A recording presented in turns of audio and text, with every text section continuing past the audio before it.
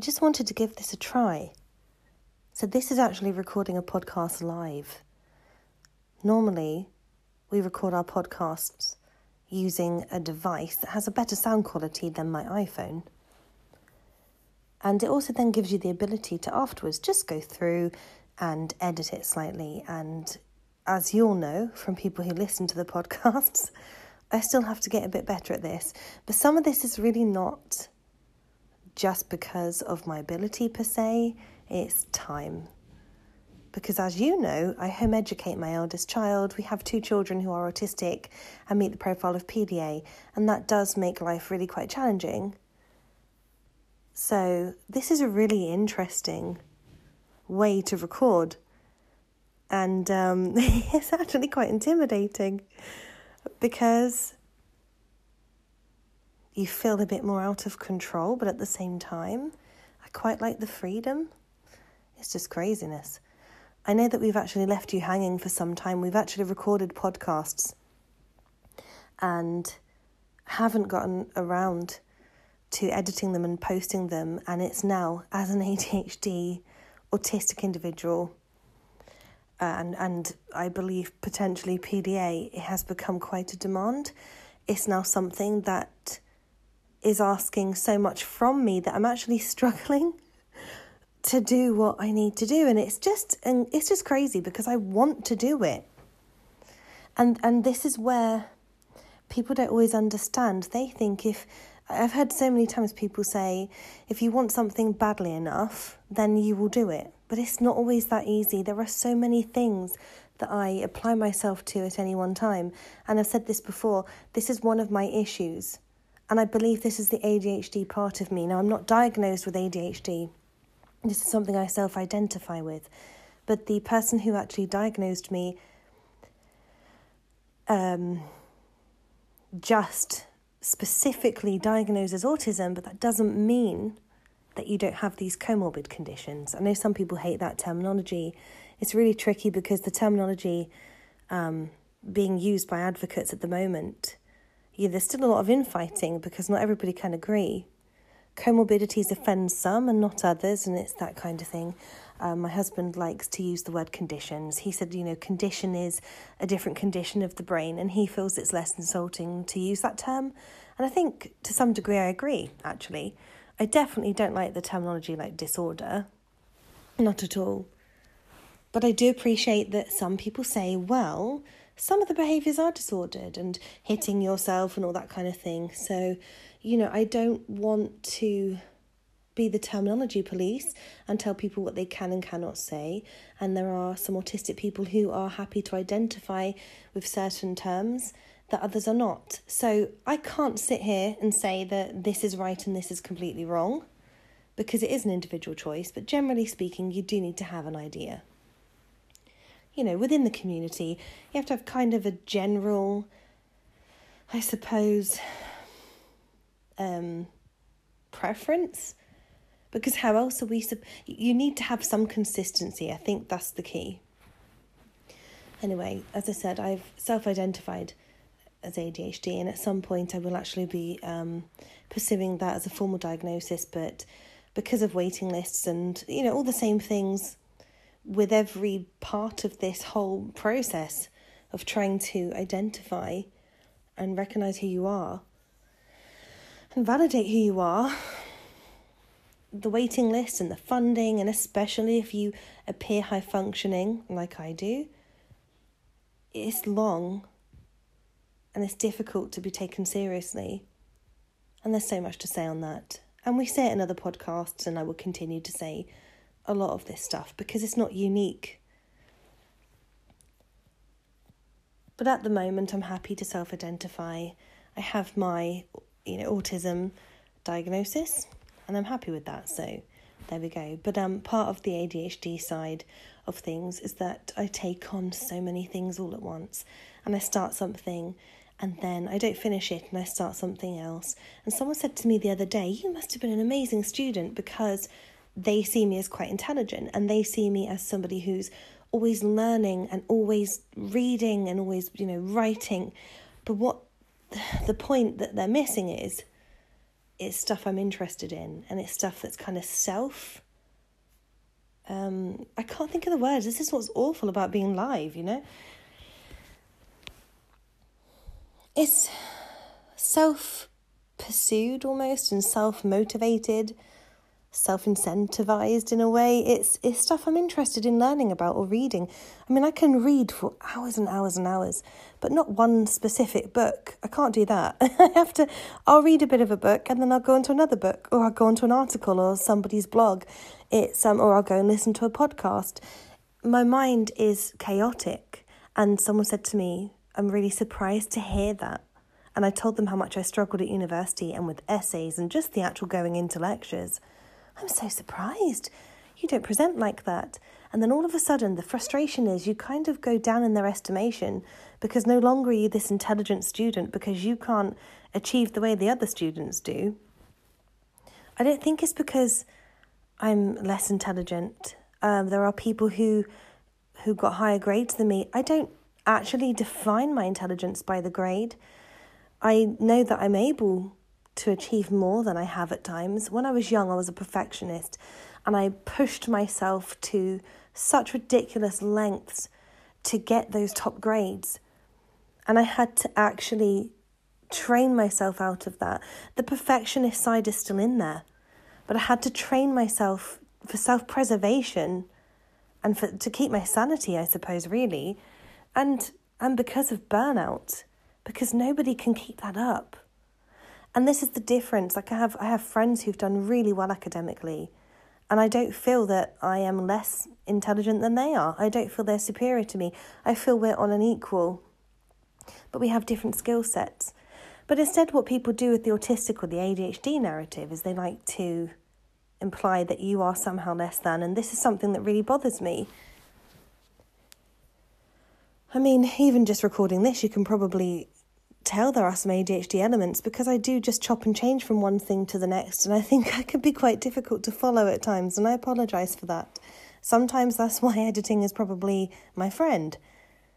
But there is something about just being able to get your thoughts out there in one go that is quite liberating. And also, it is, like I said, I have things to edit and to upload, and I haven't gotten around to doing it. So this is better in that way.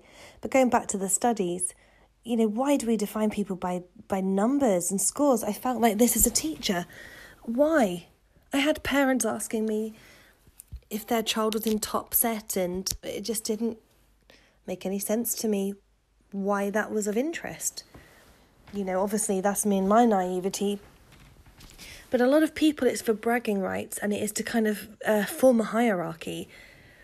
And I don't really share a lot of my grades and things anymore with people. I don't really feel they're important, and I don't feel they define me, but you will find other people will throw numbers and grades at you. And somebody told me something the other day about an individual and a score they had on a test, a specific test. And they were so impressed, and I was supposed to be in awe of this individual because of how highly they'd scored.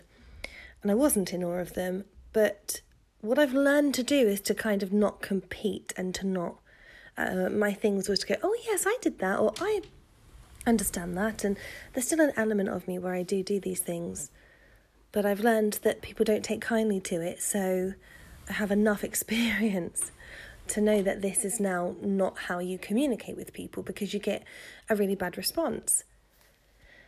But the interesting thing about this is that I was told, oh, they scored so well, they did so brilliantly. And actually, I've taken this test before. I had to do it as part of my teacher training.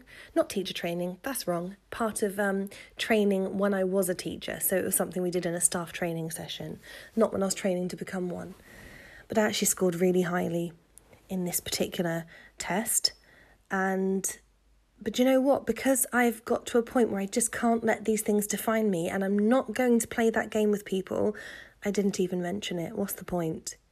And I think, you know, there's some kind of freedom in that. But it is frustrating because you are still part of a system where that's how people define your intelligence and define your ability. And as we all know, there are many ADHD and autistic people, neurodivergent people, you know, SEND people. There are so many people out there with skill sets that are amazing and unique, but they might not be able to study. My husband didn't go to university. He did not have the stamina to study. And people would see that as him being inferior somehow to somebody who has a degree. And again, I'm not saying that the person with a degree is incapable either, or that they're not amazing. I think that we just all have different ways of getting where we need to go. But I don't think that having a grade or a piece of paper or being able to study necessarily makes you a better employee. And I think this is where, as I always say, lines get very blurred. And I think that everything in our society just seems to be so binary, and that isn't the way the world works. And I think that a lot of workplaces are really missing out on rising stars and really talented people because they don't have the degree. And actually a family member I know does say that anybody could get a degree. And I agree that most people could get a degree, just for the sake of one, but it really does depend on the subject as well. I don't think every subject is as accessible, and I haven't actually researched whether this is true, but for example, many years ago I was told there was a degree in David Beckham, so, I do understand what they're trying to say, but they said that the value in degrees is to show an employer that you can work to deadlines and you're committed, and I think it's nonsense. I did a degree, and it was a degree in English, and in that degree we covered, people just think you're doing book reports. That was actually said to me once. Do you do lots of book reports? No, that's not what an English degree is about.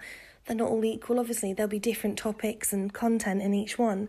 But the one I did was very heavily based in contextual literature. So you'd be doing a lot of history, which was great for me because I was really interested in history and obviously English. But I wanted to be an English teacher in secondary schools, and at the time you had to have the English qualification. So mine was from a need to have that. But before that, I'd actually dropped out of college because I was training to be a PR, because somebody had suggested that to me because I did not know what to do. There were many things on my radar, and I didn't know what to do, so I kind of let somebody decide for me. But I just learned really quickly this wasn't the right path for me. Wound up working and then realising how much I hated working at this place, and it kind of got me to think about what I wanted to do, and teaching was something that had been there. It was one of the things that had been there, and what I liked about it, which I now realise was just very naive, was the fact that when I had children, I would have all the holidays off with them. That's technically true, but what people don't realise is when you're a teacher, for most of the teachers I've met, not all, and I suppose it also depends on what school you're in, but I was in very challenging ones, the workload is insane. It's intense, and there is absolutely no way I could teach now and raise my children. Absolutely no way. But I do also wonder if some of that is me being autistic and having ADHD, because I hyper-focus, fixate, and I do go a bit over the top. I'm a workaholic. And that's just the way it is. We've discussed that before also. I'm really trying not to repeat myself, but it's so hard because everything kind of interweaves, doesn't it? All the different parts of my life in some way connect, and it's hard to speak about one in isolation without bringing in the other. So you do then get this repetition, which I do apologise for. But it's just very interesting to me how people view you in this world. There are so many ADHDers and autistic people who are unemployed, and there are people who just don't know what to do with their lives, and they're accused of having no direction. Or you have people, I have a member of my family who's recently been diagnosed with ADHD, and he spent his whole life just feeling lost, really, and not staying in jobs for very long, and he's finally found something that is just right for him. And it's about that really more than anything. But I think the opportunities these days are not as easy because of the emphasis on this piece of paper. It's a shame we don't go back to kind of more apprenticeship-led working. And I hear they're trying to develop this, and I hear it does exist in some areas, but it's not across the board. And even me as a teacher, as I said, yes, you can't let anybody go into that kind of career. It is a vocation. But I don't think that they fully prepare you for what it's going to really be like when you're in there. And there are people I have worked with who do not have degrees. Like, for example, some teaching assistants. or learning support assistants, I think they're now called more so. Some of the individuals I have worked with in the school setting who were not teachers were so talented and so able, but they were either at a point in their life where they felt it was too late to train, or they found studying really hard, or it was just something they didn't really want to do, and yet they would have made amazing teachers. And by contrast, I've worked with teachers who've gone through the whole academic part of it and done everything brilliantly on paper, but they haven't been great teachers. And so I think this is what's really crazy in life, is it's a shame that there aren't more opportunities for people to kind of show their ability on the job. I think we're missing a trick. It just seems to be nowadays more and more about getting these pieces of paper. And I myself, I'm 38 soon. I'm very, very close. I'm on the edge of 38. I'm just about to leave 37 behind, and I'm clinging on. But I've been so desperate to make a difference in the world of autism that I've looked into becoming a clinical psychologist and being able to then assess people and help diagnose autism, because I know that obviously I'd then be able to do it legitimately, but as an autistic person, I do genuinely believe that I have an intuition, and I think a lot of us do. You intuitively know when people are autistic, and I think you would know what to look for, and although you have the criteria you have to meet, I think you'd know what those people are telling you from your own lived experience. I think you'd be able to draw on the correct parts, and I think equally you'd be able to say with more authority whether people do not meet that criteria. I might not have explained that very well, but I looked into it, and with the training I would need to do to convert my degree, to then do, like further postgraduate study, and to get experience to actually be able to go into that line of work, which would be fantastic, I think I was looking at about another 7 years. And someone said to me, don't let that put you off if that's what you really want to do. But it's not as easy as it's just because it's something I want to do. We have to think about the funding. We have to think about my children. We have to think about the fact that is a lot of years ahead, and that's before I've even qualified. And then you've actually got the workplace to navigate. And also I've got a really bad experience with that. I always start really high and it always dips. That is just my life experience. Everything, whenever I go into any role, people think I'm really professionally great, but then the social part of me starts to falter, because that's where I struggle. And I don't mean because I can't speak to people, but because, I am a workaholic and I like to keep to myself. And sometimes I'm a bit socially inappropriate. I am autistic and I feel like sometimes I'm punished for that. But it's who I am. And this is where the problem lies in our society. I do appreciate there's also autistic people who do have intellectual disabilities and have different difficulties. Somebody attacked an advocate literally this week for saying, we need to stop putting so much attention into the high-functioning autistic people, and we need to focus more on the low-functioning, which obviously this terminology is damaging for so many reasons. I'm deemed high-functioning, and people expect far too much, so that when I do let my autism shine through, I'm punished for it. And I'm not accommodated, and I'm not recognised. And then people underestimate people who they deem to be low-functioning, and it's just damaging. We are all different. We all have a different level of need. My eldest child, for example, we're looking, you never know. You can never say what the future is going to hold. But currently, we look into his future, believing very strongly that he is going to need some kind of care to have any independence. And yet, if you met him, he's very articulate. So people find this really shocking because he appears fine. Everyone thinks he's very high functioning, but actually he's not. And this is where the danger comes in. So, yeah, we do live in a bit of a weird world at the moment, but hopefully things will progress and change and improve. But sometimes it doesn't really feel that that is achievable. But you have to have some kind of hope, I suppose. But the other thing with studying for me that puts me off is I don't enjoy it. I don't, unless it's something I want to do.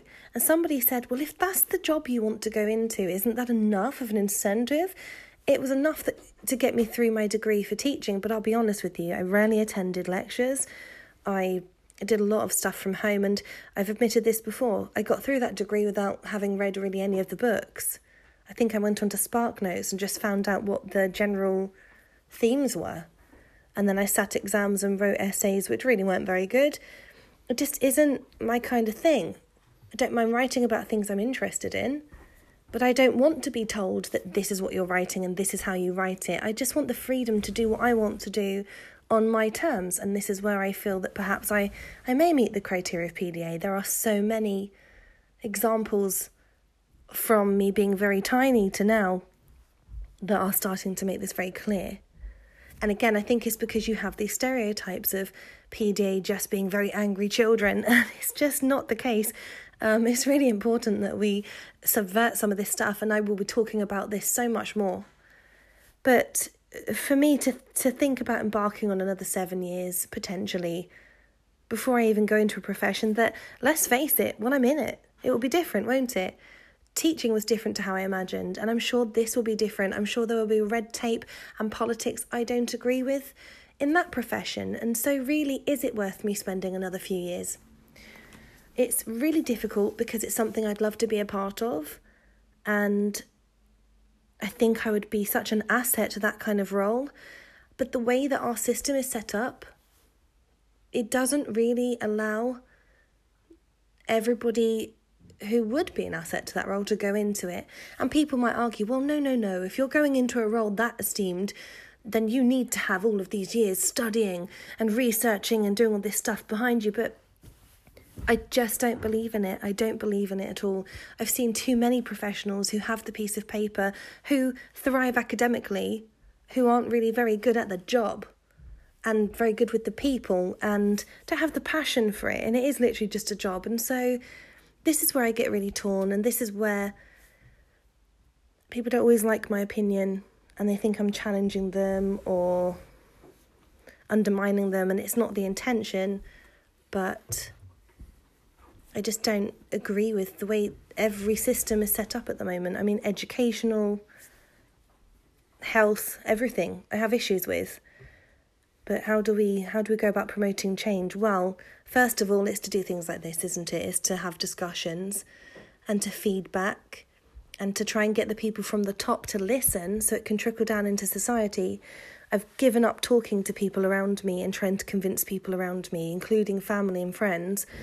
I'm now trying to go to people who can actually implement change and have some authority over policies. So if you're like me, then get in touch or contact your local MP or have a look at what groups you have nearby who can help you get your voices out there, because this is the way we're going to actually activate any change, and it's necessary. Thanks for listening.